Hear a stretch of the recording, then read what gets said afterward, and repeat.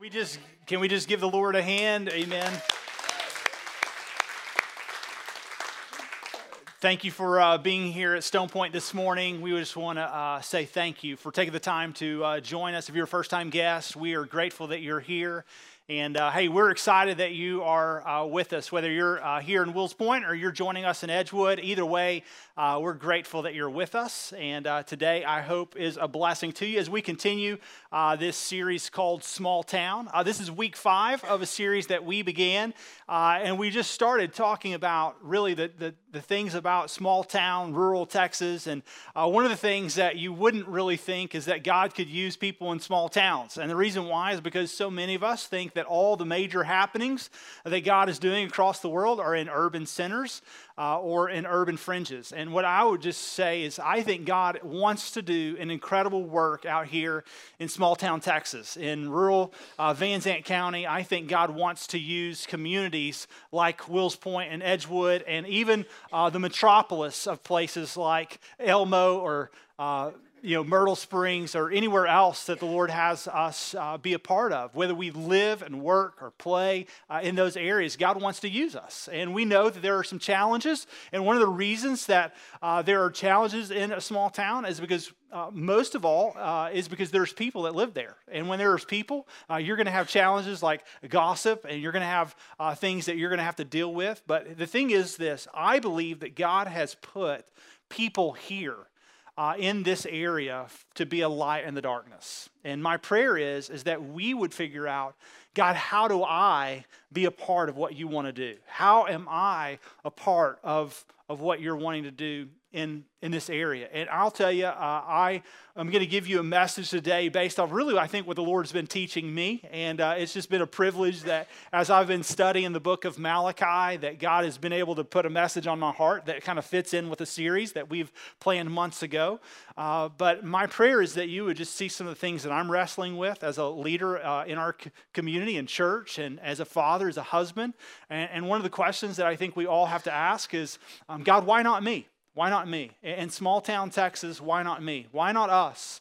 Last week, Cody did a great job of helping us understand that one of the reasons I think that oftentimes we think that God can't use us is because of our past. And ultimately, it's really hard to go to people that we used to do things with and say, hey, by the way, let me tell you about Jesus now and how he's changed my life. When we used to drink in pastures with them, when we used to do things with them that didn't honor the Lord. But the deal is that God has put us here, and we want to be known as a people that continually say, hey, we believe that God can use us. And I pray that people would know us in Van Zandt County here locally at Stone Point Church as people of light and hope. I pray that they know that we're the most committed people to the local church that there are in all of Van Zandt County. I pray that they know that you've got leaders that are going to be stubborn and they're going to continue to say, no, we've committed to things that will far outlast us. I pray that we're known for that. I pray that people say things like that, hey, membership is really hard there. I pray that they know that. And the reason why is because I think that's what the God of the Bible is calling us to. And the reason why I believe that is because of what I've read and seen, not only in the scriptures, but ultimately, I think what I've seen in the Old Testament. Now, if you have your Bible, I want you to turn with me to the book of Malachi. Maybe you're here like, oh, I'm new to church. I don't even know what Malachi is. Malachi was a prophet, so it means he spoke on behalf of the Lord to the people. The people he spoke to are the nation of Israel, and he is going to be the last prophet that speaks in the Old Testament. Maybe you're here like, I don't even know what the Old Testament is, so surely are not going to know what Malachi is. So the Old Testament is 39 books, and those all point to a nation. They talk about a nation called Israel in which God supremely elects and he calls to be his people. We'll walk through that in just a second. After the Old Testament comes the New Testament. The New Testament is going to talk about a man that comes from the nation called Israel, and this man is going to become the Messiah of the world. He's the one we know as Jesus. Ultimately, we're going to be celebrating his death, burial, and resurrection next week. And so just as we think about the good news that Jesus offers, that's why we also take the challenge and we invite somebody to be a part of what God is doing here. And so encourage you to invite a friend, a neighbor, a coworker who otherwise won't go. And I promise that we will present a case for the resurrection in a way that is intellectual aspiring, but also theologically proven. And I pray that it will be a challenge to all of us as we listen on and be a part of that. But don't miss that. Why? Because that's what the New Testament is about, the good news of Jesus. And so if you're in the Old Testament, the very last book called Malachi, Malachi is the last prophet. He's going to speak in really the early to mid 400s. We don't know exactly the date, but what he's talking about is ultimately to a nation. And this nation is called Israel. In order for you to understand what he's talking about, you need to know a little bit about this nation of Israel. So lean in with me because I'm going to give you a quick rundown. The nation of Israel was God's supremely chosen people to ultimately bring about his purposes throughout the earth. Israel was selected as God approached this guy named Abraham. He was living in Mesopotamia, Ur of the Chaldeans, and he goes, Abram, I want to call you to be my man. And as you're my man, I'm going to make a people from you. And Abram, we're going to call them the Jewish people. They're going to be the people after my own heart, and you're going to be my own possession. And then in Genesis chapter 12, he's going to make a promise to Abraham. And here's what he says. Abraham, I'm going to make you into a great nation. And not only am I going to make you into a great nation, I'm going to give you a great name. I'm going to bless your name. I'm going to give you people. And I'm also going to give you land. And then also, I'm going to give you protection. I'm going to bless those who bless you, and I'm going to curse those who curse you.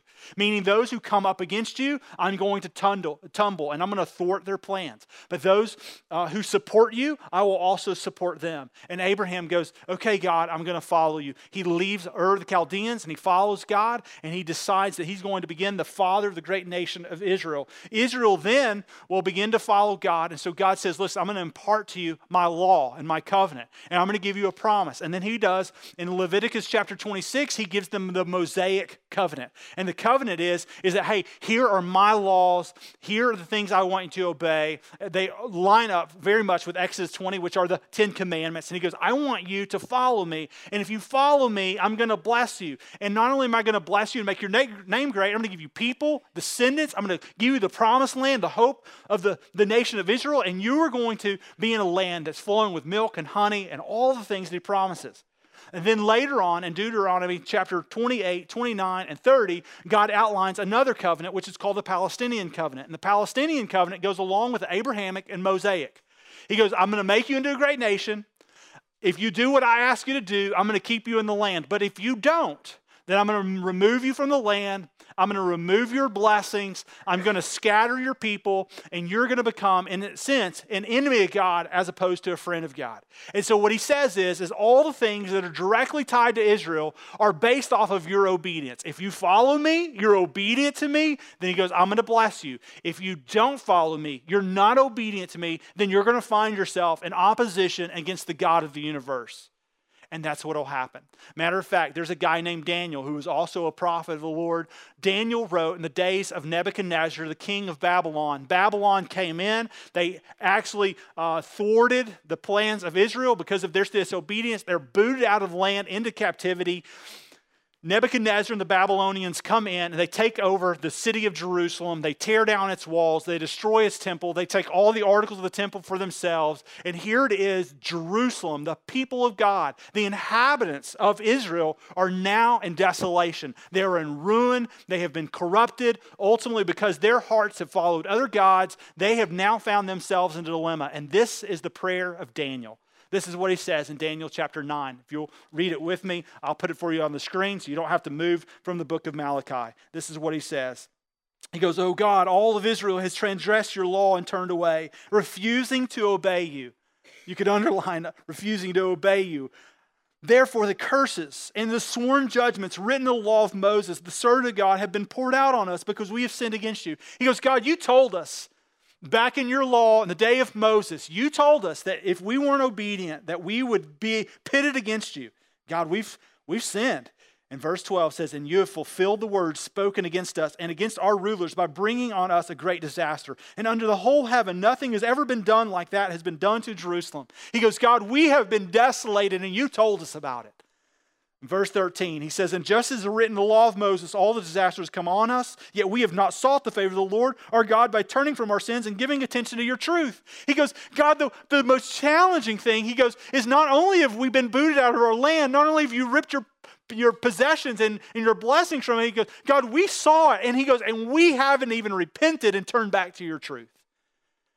He goes, God, we're in a bad spot. In verse 14, it says, "The Lord did not hesitate to bring the disaster on us, for the Lord our God is righteous in everything that he does, yet we have not obeyed him." And here it is, this nation laid in ruins because they didn't obey God. And so they were in captivity for 70 plus years. And then after that, God begins to bring a wave of people to go back to Jerusalem. And they begin to slowly rebuild the temple. And then you have the second wave of guys like Ezra, and they continue to move forward. And then you've got Nehemiah and all of those guys. And they go and they not only establish the sacrifice again, but they rebuild the walls, they rebuild the city, they rebuild the temple, and they begin to be God's people. But here's the challenge. Out of who knows how many millions of Jews were scattered at the hands of Nebuchadnezzar, the scripture tells us in Ezra that only 43,000 Jews, just a mere handful of people go back. And so it's a very small remnant of people who go back and they say, we're going to rebuild, we're going to be God's faithful people, and we're going to do what God says for us to do. And the rest of them, after 70 years of captivity, you think about that. If you've lived in small town East Texas for 50 years, your grandparents moved out here, you can't see yourself going anywhere else. And so here it was, after 70 years, many of the Jews had married Babylonian women and other people. They had continued to worship other gods. Many of them, because of their idolatry, had stumbled into that. Very few people were wanting to be God's man or woman. So very few went back, but among the ones that did, they rebuilt the walls because of the blessing of kings that didn't even know God, like Artaxerxes. They were able to go back, and the temple was finally established and rebuilt around the year 516, completed. Now Malachi, though, is a guy who would write almost 100 years after that first move, that first wave of people going back. And after all of that's taken place, Malachi says, man, God has a problem with us. And you would think, well, okay, the Israelites, I mean, they were God's chosen people. They're blessed by God, going to have a great name, people, blessing, descendants. You would think they'd get it right. They've been booted out of the land only to come back. They're now worshiping in their second temple. They're bringing daily sacrifice. And the Lord, though, goes, hey, listen, I have a problem with your people, Malachi. I have a problem, and you need to speak on behalf of them. And this is where I've personally been studying over the last couple of weeks. I've scoured over every verse, and the Lord has challenged my heart. And I just got to share the message with you. And this is what he says in verse 1 of Malachi 1. He says, the oracle of the word of the Lord to Israel by Malachi. He goes, I have loved you, says the Lord. But you say, how have you loved us? And so to the people of Israel, God goes, look, I have loved you. And the people of Israel go, how? God, how are you loving us? We're not seeing your love. You've booted us out. We come back and we're trying to worship you. We're trying to honor you. We're trying to do daily sacrifice. But how have you loved us? We feel so unloved. The things that you promised our father Abraham, that we would have a name, that we would be protected, that we'd be blessed, that we have descendants. We're not seeing that, God. Where is all of that?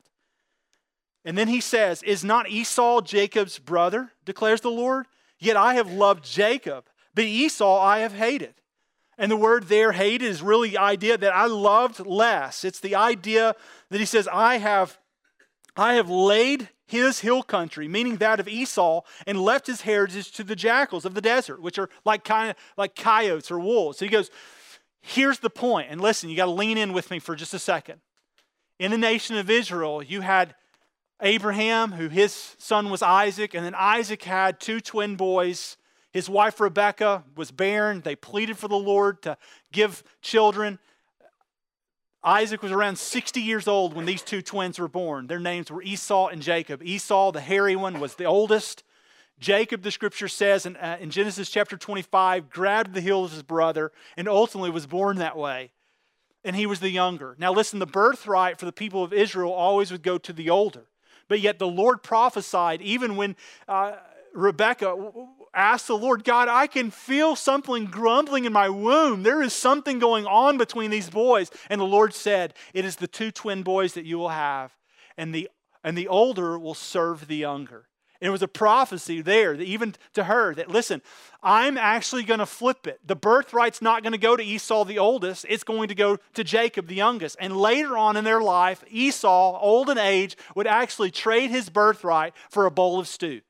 And Jacob would be the lineage. Now, the reason I tell you that is because Esau became kind of the father of the area of Edom. And Edom is not strongly supported by God. Matter of fact, because of Esau's disobedience and because it was promised from the very onset of his life that he was going to use the lineage of Jacob. Ultimately, that would carry through all the way to the Davidic purposes, through King David, and later on to Jesus. He goes, because I've used Jacob, he goes, I'm going to bless them. And here's the point of God in all this. He goes, listen, if I chose Jacob before he ever came to be, then he goes, you need to always remember that I chose you out of nothingness too.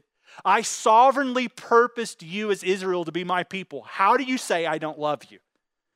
If I have sovereignly supported you, I called you out of darkness, out of nothingness, out of Mesopotamia, out of Ur of Chaldeans, and I supported you with my righteous right hand. How can you say I've not loved you? Which is the whole thing for us as believers. Think about it for just a second. How could we ever question God's love for us when he willingly gave his son for us to ransom us on the death of Calvary, to support us with his righteous right hand? Anyone who would look to him would be saved and lifted up. That's the point. And he's going, look, this is what I want you to know. I have supported you. But he goes, you would say that I haven't. And he goes, but Edom, Esau's lineage, he goes, it's destroyed. And then you would say, well, what if they build up? What if Edom rebuilds itself? And he goes, well, I'll tear it down. They're called a wicked country. Verse 5 says, your own eyes shall see this, and you shall say, great is the Lord beyond the border of Israel. The idea, he goes, look, you need to quit worrying about Esau and Edom, and you need to worry about Israel, the people of my sovereign purpose. I have elected you, appointed you, I've loved you, I've cared for you, I've demonstrated my love for you. So why are you questioning my love? And then the conversation continues, and God begins to go after the priests, the people that are the leaders of the nation of Israel. He goes after them, and this is what he says in verse 6. He goes, a son honors his father and a servant his master. If then I am a father, where is my honor? And God says, okay, listen, if you want to be loved by me and you want to be strongly supported and you want Israel to be great, then he goes, if I'm the God of Israel and the father of this great nation, ultimately I gave all my authority to Abraham and ultimately to Isaac and to Jacob and so forth. He goes, then the question is how are you loving me? How are you honoring me? And that's really the theme of this book. He goes, if I'm a master, where is my fear, says the Lord of hosts, O priests who despise my name. But you say, well, how have we despised your name? And then look what the Lord says, verse 7, by offering polluted food on my altar? But you say, well, how have we polluted you? By saying that the Lord's table might be despised? And when you offer blind animals in sacrifice, is that not evil? Hey, or when you offer those that are lame or sick, is that not evil? He goes, present those to your governor. Will he accept you or show favor to you, says the Lord of hosts? And here's what he does. Listen, lean in with me. The God of the Bible speaking to Malachi as he speaks on behalf of the priest goes, God doesn't love us. And God goes, well, how have you loved me? You don't honor me. When in word or deed, you're not doing things. And he goes, well, they go, well, aren't we sacrificing to you? Aren't we doing what you told us to do? And then this is where the Lord drops the mic. And he goes, how are you honoring me? Oh, so you think that honoring me is bringing me your blind sheep? You think that honoring me is bringing polluted foods? Like you're supposed to bring me the first fruits. Malachi 3 will speak about that. He goes, but you don't bring me the first fruit. You bring me the sack of potatoes that have rotted out.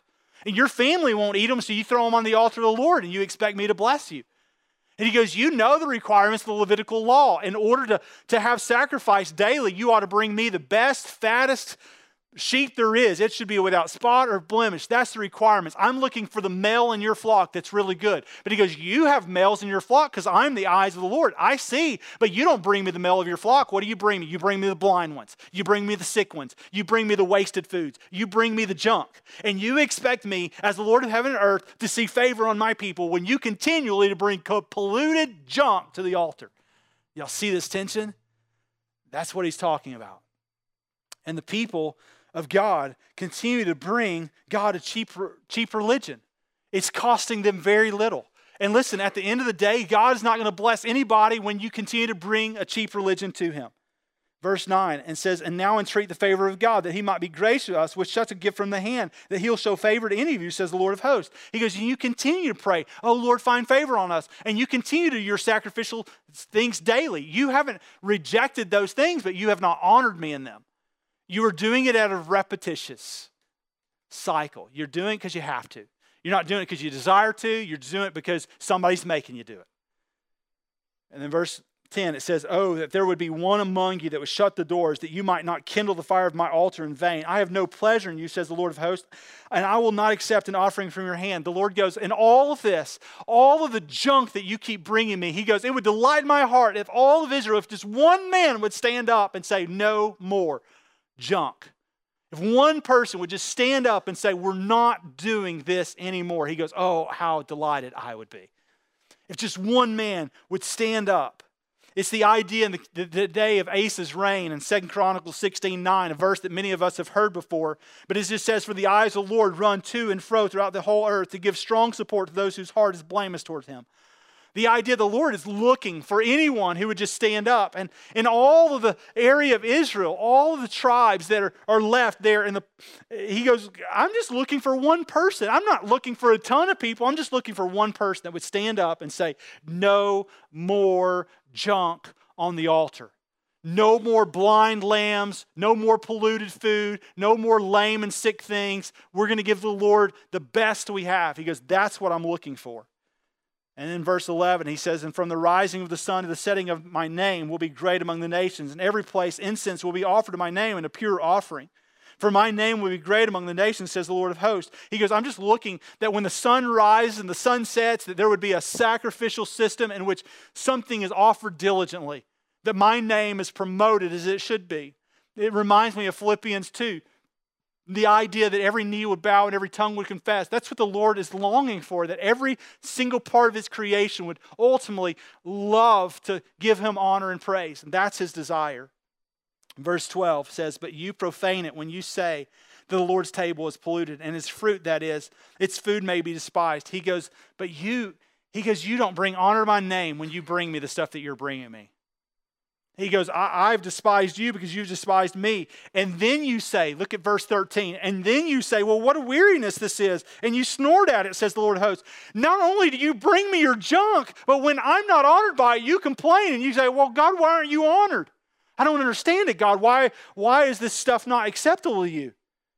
And he says, and you bring all that's been taken by violence or lame or sick, and you bring that as your offering. Shall I accept it from your hand, says the Lord? Cursed be the cheat who is a male in his flock and vows it, and yet sacrifice to the Lord what is blemished. For I am great king, says the Lord of hosts, and my name will be feared among the nations. And it brought up a handful of questions to me as I'm reading this. There were some things. And number one, I was thinking about the priest. And he goes, look, the reason that this is a problem is because you have brought a watered down, cheapened sacrifice. You've polluted things. You've wanted God's blessing, and yet you're not blessing him with the same. The reason that this is a problem is because no one will stand up and say, hey, we're not going to do this anymore. And he goes, I'm just looking for somebody to be faithful. And he goes, and the problem is this is what the priesthood is doing. And I couldn't help but think, just New Testament. Okay, let's think about priesthood. See, the priesthood we think is the bishops, the overseers, the cardinals, and then the bishops, and then ultimately the priesthood. We think, oh, wow, it must be the one person that's leading the church that's not honoring the Lord. And no, the scripture would tell us that as us in this room who have professed Jesus ultimately as our Savior, and we have leaned on him and ultimately taken part of the crucifixion, the death, the burial, and the resurrection to set us apart, to give us a new life in Christ. He goes, no, you're the priesthood. Now think about that for just a second. If you and I are the priesthood and God had a problem with the way they lived their lives, then maybe we should start asking the question of, if I'm a priesthood, how do I support that in Scripture? And then from there, what does that mean for me? And so let me just support the priesthood part in Scripture real quickly. 1 Peter 2, 4-6 just says this, as you come to him, you are a living stone rejected by men, but in the sight of God, you are chosen and precious. Sounds a lot like Israel. You yourselves, like living stones, are being built up into a spiritual house to be a holy priesthood, to offer spiritual sacrifices acceptable to God through Jesus Christ. And the question then becomes, okay, if I'm to offer sacrifices because I'm a priesthood, then the question is what am I offering him? Because here's the deal. We know that the day of bringing male sheep or goats to the altar is forgone. It's gone. So what are we bringing him? And he goes, I'm bringing him my life. Paul writes this way to his buddy Timothy, and he says it in 2 Timothy 2:21. Therefore, if anyone cleanses himself from what is dishonorable, he will be a vessel for honorable use, set apart as holy, useful to the master of the house, ready for every good work. He goes, when we set ourselves apart, he goes, we remind ourselves that we once lived in darkness, but now we are a part of the what? The treasured people, the holy, set apart people of God. And we're a priesthood of believers. Because we're a priesthood of believers, what are we to do? We are to live our lives as a vessel for God in honorable use. And so as you think, okay, well, what does that look like? Well, it means that we're ready for every good work. We're ready to be his people, to his men, to stand up and to support whatever the Lord wants to do in our lives and in our area. And it reminds me of Romans 12, 1 and 2. And then it just says this, I appeal to you therefore, brothers, by the mercy of God, to present your bodies a living sacrifice, holy and acceptable to God, which is your spiritual act of worship. Don't be conformed to this world, but be transformed by the renewal of your mind. By that you'll be testing, that you may discern what is the will of God, what is good and acceptable and perfect. And so think about this. If we're a priesthood and we are to be vessels of God, he goes, you should present your bodies as a living sacrifice. And here's what happened. God, being rich in mercy, lavished upon us his love through his son Jesus, who is now the acceptable priesthood and the sacrificial gift. Hebrews 4:15. And now he's calling his church, the people of God, to do the same, to be a priesthood of believers and to sacrifice our lives daily for him. And the question I couldn't help but wrestle with is, why, God, do I not sacrifice myself for you on a daily basis? And here's why. Because I'm a living sacrifice. See, in the day and age when they would bring a lamb or a goat, it would be slain and they would lay it there. And listen, something that's dead and useful in that sense, there is an aroma pleasing to God. And that incense and that aroma would go to the Lord. But here's the deal. I'm a live sacrifice. And so my dilemma oftentimes is that I want to crawl off the altar. I don't want to stay there. And the reason I don't want to stay there is because in my flesh, I want to do what's right in my own eyes. Ultimately, it would bring corruption and deceit in my own life, but it's a real struggle. But I started thinking, okay, God, if I'm a priesthood of believers, if I am to be your guide, if I'm to be your gal, you should ask. And God, what is it? If I'm a priesthood of believers, I'm to be a vessel for your use. I'm to be sacrificially living for you. God, if your eyes are roaming to and fro, and you'll even go to the lengths of going to Wills Point or Edgewood, Texas, looking for your guy or gal, then God, why not me? Why not me? And it just brought some questions up that I thought, man, I had to answer. So over the last week, I've not only answered, but I shot an email to my staff, and I was like, you need to answer these questions too. Because at the end of the day, these are really important questions. And I think the first question I have you ask, if you want to write it down or take a picture, you would be fine to do that. But what ways, if we are sacrificed, have you polluted your sacrifice to God? What ways have you personally cheapened your obedience to him? And in what ways? Like, you think about that. If he's purchased you with his own blood, he's made you the temple of the Holy Spirit. As we started out the year, you were bought with a price, you're not your own. You're a member of his body, then the question becomes, well, what ways have I cheated you, Lord? What ways have I cheapened my obedience to you? One of the challenges the Lord had with the people of Malachi and ultimately the priests is that they would bring sacrifices. They would say that not only are they cheapening them, that they would bring them, but even in bringing it said in verse 13, they would snort at the Lord. The idea they would grumble against the Lord.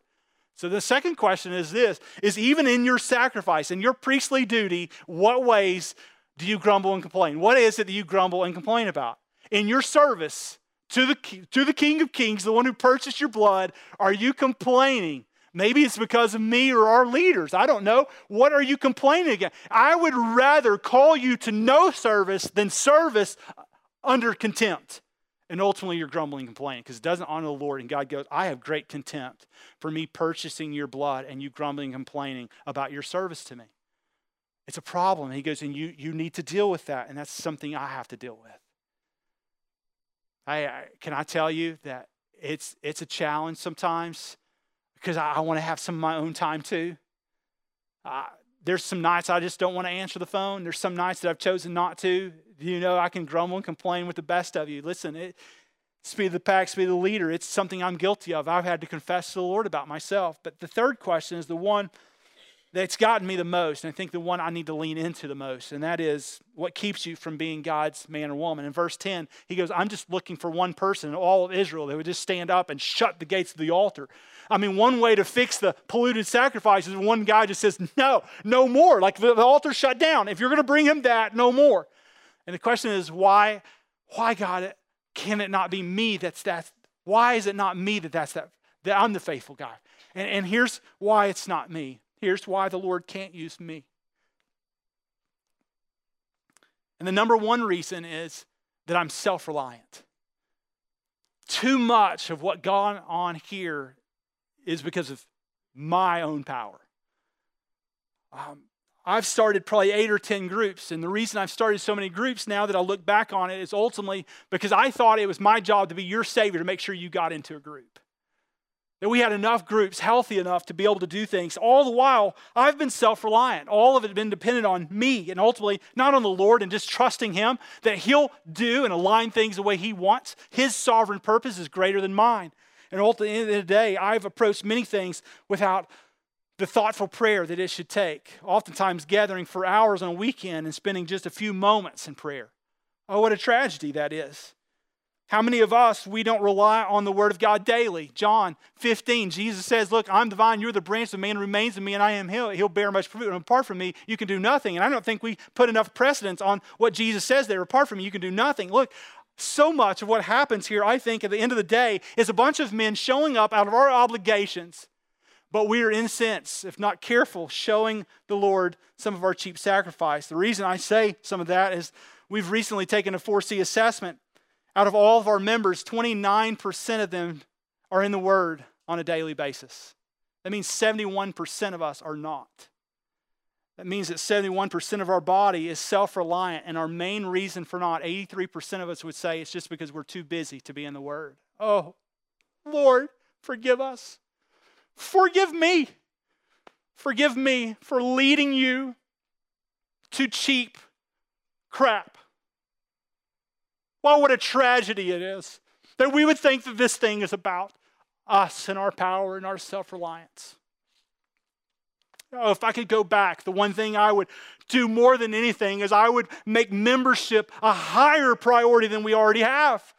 I would run more people away because at the end of the day, here's what I want you to understand, is that this is God's thing, not mine. This is not man's thing. This is God's thing. We are blessed that He is used in the way He has. Because I promise you, it's been in spite of me because of my self-reliance. Another reason God might not use you or me is, what if it's a lack of preparation? Man, some of us in here, you got enough gifts and abilities that you can wing it. I mean, you can show up to a journey group and ultimately not be that prepared. And you wonder why our journey groups oftentimes have challenges. It's because our leaders aren't prepared.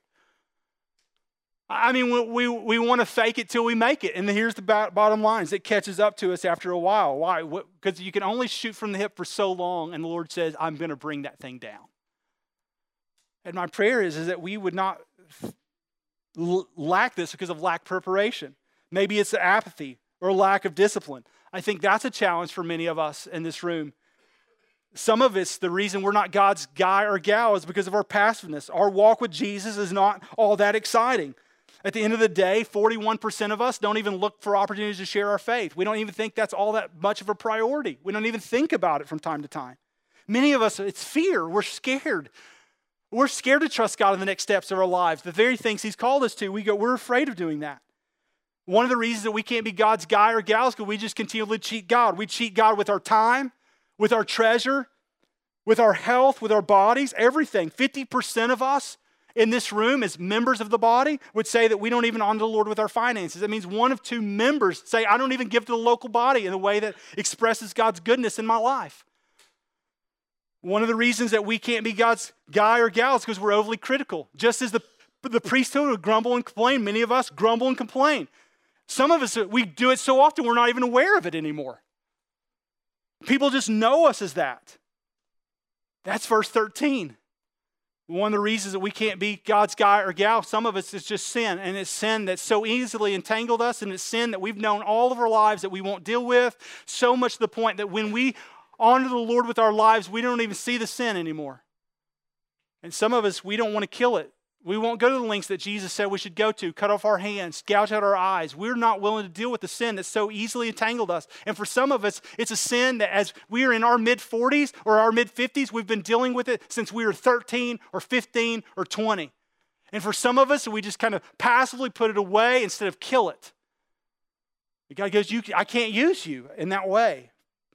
I think the biggest deal, some of us, we can't be used because we're comfortable. We just want to be comfortable. We don't want to have hard conversations. I just want to go to church, and I just want to go home, and I just want to hear a message, and I just want to applaud, and at the end of the day, I want to raise my hand, sing a few songs, feel good about myself, and I want you to leave me alone. And God goes, that's fine if you want that, but you can't be my man and my woman. I think the biggest problem here at Stone Point, can I confess to you, is that our rhetoric doesn't match our reality. The things that we say as ideals oftentimes are not the things that we do. And that's a challenge because the Lord can't use us. And I think about this for just a second. If God's eyes are roaming to and fro throughout the earth and he's looking for one person to support, not an entire congregation, just a person to support, the question is, God, why not me? I don't know about you, but I figured out a few reasons why it may not be me. And so can I just tell you what I did? I went to my journey group last week because I'm in the middle of this, and I just shared with all our guys, listen, these are the things you need to press in on. I'm self-reliant. I don't pray often enough. There's some shepherding things that I probably haven't been diligent in, and I need to be more diligent. You should press in on these things. I confess them to my group. I ask them to pray for me, that God would begin to heal me of this area of self-reliance. Because at the end of the day, this is God's thing. And it's not my job to be your Savior. Matter of fact, can I just tell you, there's a lot of restless nights, a lot of challenge in my life that I've placed on myself as trying to be your Savior. And I can't be your Savior because there is only one. And our goal is to point to Him in the way we live our lives. Let me show you just a quick video of a guy who we have had on our staff for the last few years. The purpose of us hiring him ultimately was to train him up and send him out, and we're about to send him out. And over the last few years, we've just been talking to him about being God's man. And there's a lot of reasons why this guy goes, I don't know if I'm God's man. And one of them is just fear. Just fear of all types of different things. But I want you to just hear his story, and then I want to wrap up this morning and pray in a way that it would inspire us to leave this place. Watch this. So, we're going back to Mexico. Hi, Stone Point. Hi, Stone Point. So about 3 years ago, when we first started working here on staff, the main reason why I came here to work is because we were going to go back to Mexico, to Romance's hometown, Querétaro, to start a church. And so Pastor Brandon and the leadership was really gracious enough to offer us this opportunity of spending these 2-3 years in gaining some pastoral experience and just how the church works. And so the time has come, and so now we're going to head back to Mexico. We're going to be leaving the last week of June of this year. Stone Point has been key in our journey. It has bring us healing, it has bring us restoration and a new sense of community. Another key area of ministry here at Stone Point has been the journey groups. I remember that the first journey group that we joined, even before we started working here, was the Tate's group. And it was just very different than what we have experienced in the past. It was truly living life together, and so we really enjoyed it. We had a lot of fun. We had a lot of, deep conversations. Community here at Stone Point has been just, huge. Now the current group that we are part of, the Jays group, is also just being another stage of life where we are able to experience just biblical community and holding each other accountable and just pouring out into others. And community is something that really we wouldn't have been able to be in the place that we are without, the people that were around us during this season of life. It is interesting how the Lord uses other people in your life to bring you healing, to get you closer to Him. So when you think about Querétaro, it's actually a very thriving state financially, and it is also one of the safest states in the entire Mexico. It also has a lot of culture, and it's a country that has been key in the development of the entire Mexican history. And though it might have a lot of things going on for it, one of the things that is quickly being developed is that it's quickly losing its most precious asset, and that is its families. So because of the busyness of life, because of all the opportunities and all the things that can happen, the families, we feel like, are quickly being pushed aside in the altar of success or personal advancement. One of the areas that we would really love to focus as we go back to Mexico is investing and promoting biblical values, how to really be a family as God designed it. For me, I think it goes along with my personality, all the fears about moving from the things that I know to the things that I don't know.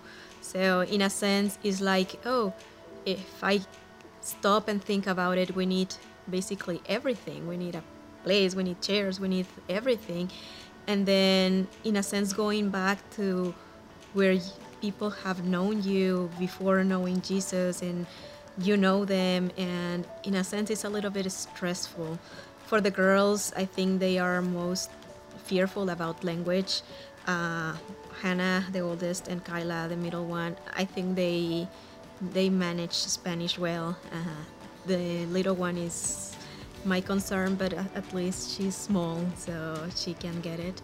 So in the midst of all of this, one verse that's really been of encouragement to myself is when Paul is talking to the Corinthians, and the verse is in Spanish is "Bástate mi gracia, porque en tu debilidad mi poder se perfecciona."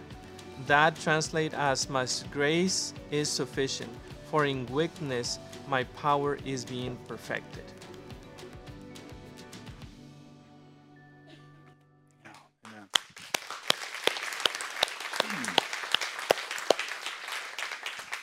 I want to say thank you to Jose and Roma for sharing their story, and I can identify. And one of the things that we've had lots of conversations over the last few years is that, Jose, you need to understand that what success is in the eyes of man is not success in the eyes of the Lord. At the end of the day, man, we are going to fund you to be obedient, and we don't need numbers, we don't need anything else. What we need you to do is be faithful. And I know the fears. I know what it's like to uproot your family, and I can't imagine to a whole nother country. I know what it's like to go back into your hometown. And Roma goes, I used to do things there, and I'm not sure that what are they going to see in me? I know what that's like. But I pray that they would see the faithfulness of our God. And I pray, Lord, that we would support them, that we'd encourage them in the midst of their fears and failures, because they're standing up, they go, I just want to be God's guy. I just want to be God's woman. And you know what would be more comfortable? To stay here in America. Their kids are in a good school. They've got a nice little income. They both have jobs. What a success they are here. But I pray that God would deplete all that for the sake of them making his name famous throughout the earth. The question is, church, what keeps us from being those people? The people of God in Van Zandt County, what keeps you from being the one in which God roams with his eyes to and fro, looking for one person to strongly support? What is it that keeps you from being that person? I pray that you would confess that to somebody that you know and love, maybe to your group, and you say, hey, will you pray for me? Will you press in on this? Because I want to be God's guy. I want to be God's gal. Let me pray for his church. Heavenly Father, we thank you for this morning, God. I thank you that, Lord, you have made us a kingdom of priests. Lord, you tell us in the book of Corinthians that we have been bought with a price that we're not our own. So we should glorify God in our bodies, that we are the temple of the Holy Spirit, that God, you have indwelt us, Lord. You have given us the ultimate sacrifice in your Son, and then you have not left us there. That God, you have called us, commissioned us to be your people. A people treasured by you, a people of your own possession, once not a friend of God, now a friend of God, once in darkness, now in light. God, you love us, you care for us, you want us to be a daily sacrifice, a vessel for your use. And God, I pray that many of us would quit crawling off the altar of sacrifice. I pray that we would quit cheapening our love for you. And at the end of the day, I pray that we would give you our lives, our wills, our intellects, everything that we have. And I pray that you would show us the thing that keeps us from being that person. We love you. We thank you for your word. We thank you that it's real. And we thank you, Lord, that it rebukes and corrects and trains us towards righteousness, even as we sit in the very seat, whether we're in Wills Point or Edgewood. God, I pray that your Spirit would guide us to truth. In Jesus' name we pray. And everybody said, amen. Y'all have a great week of worship.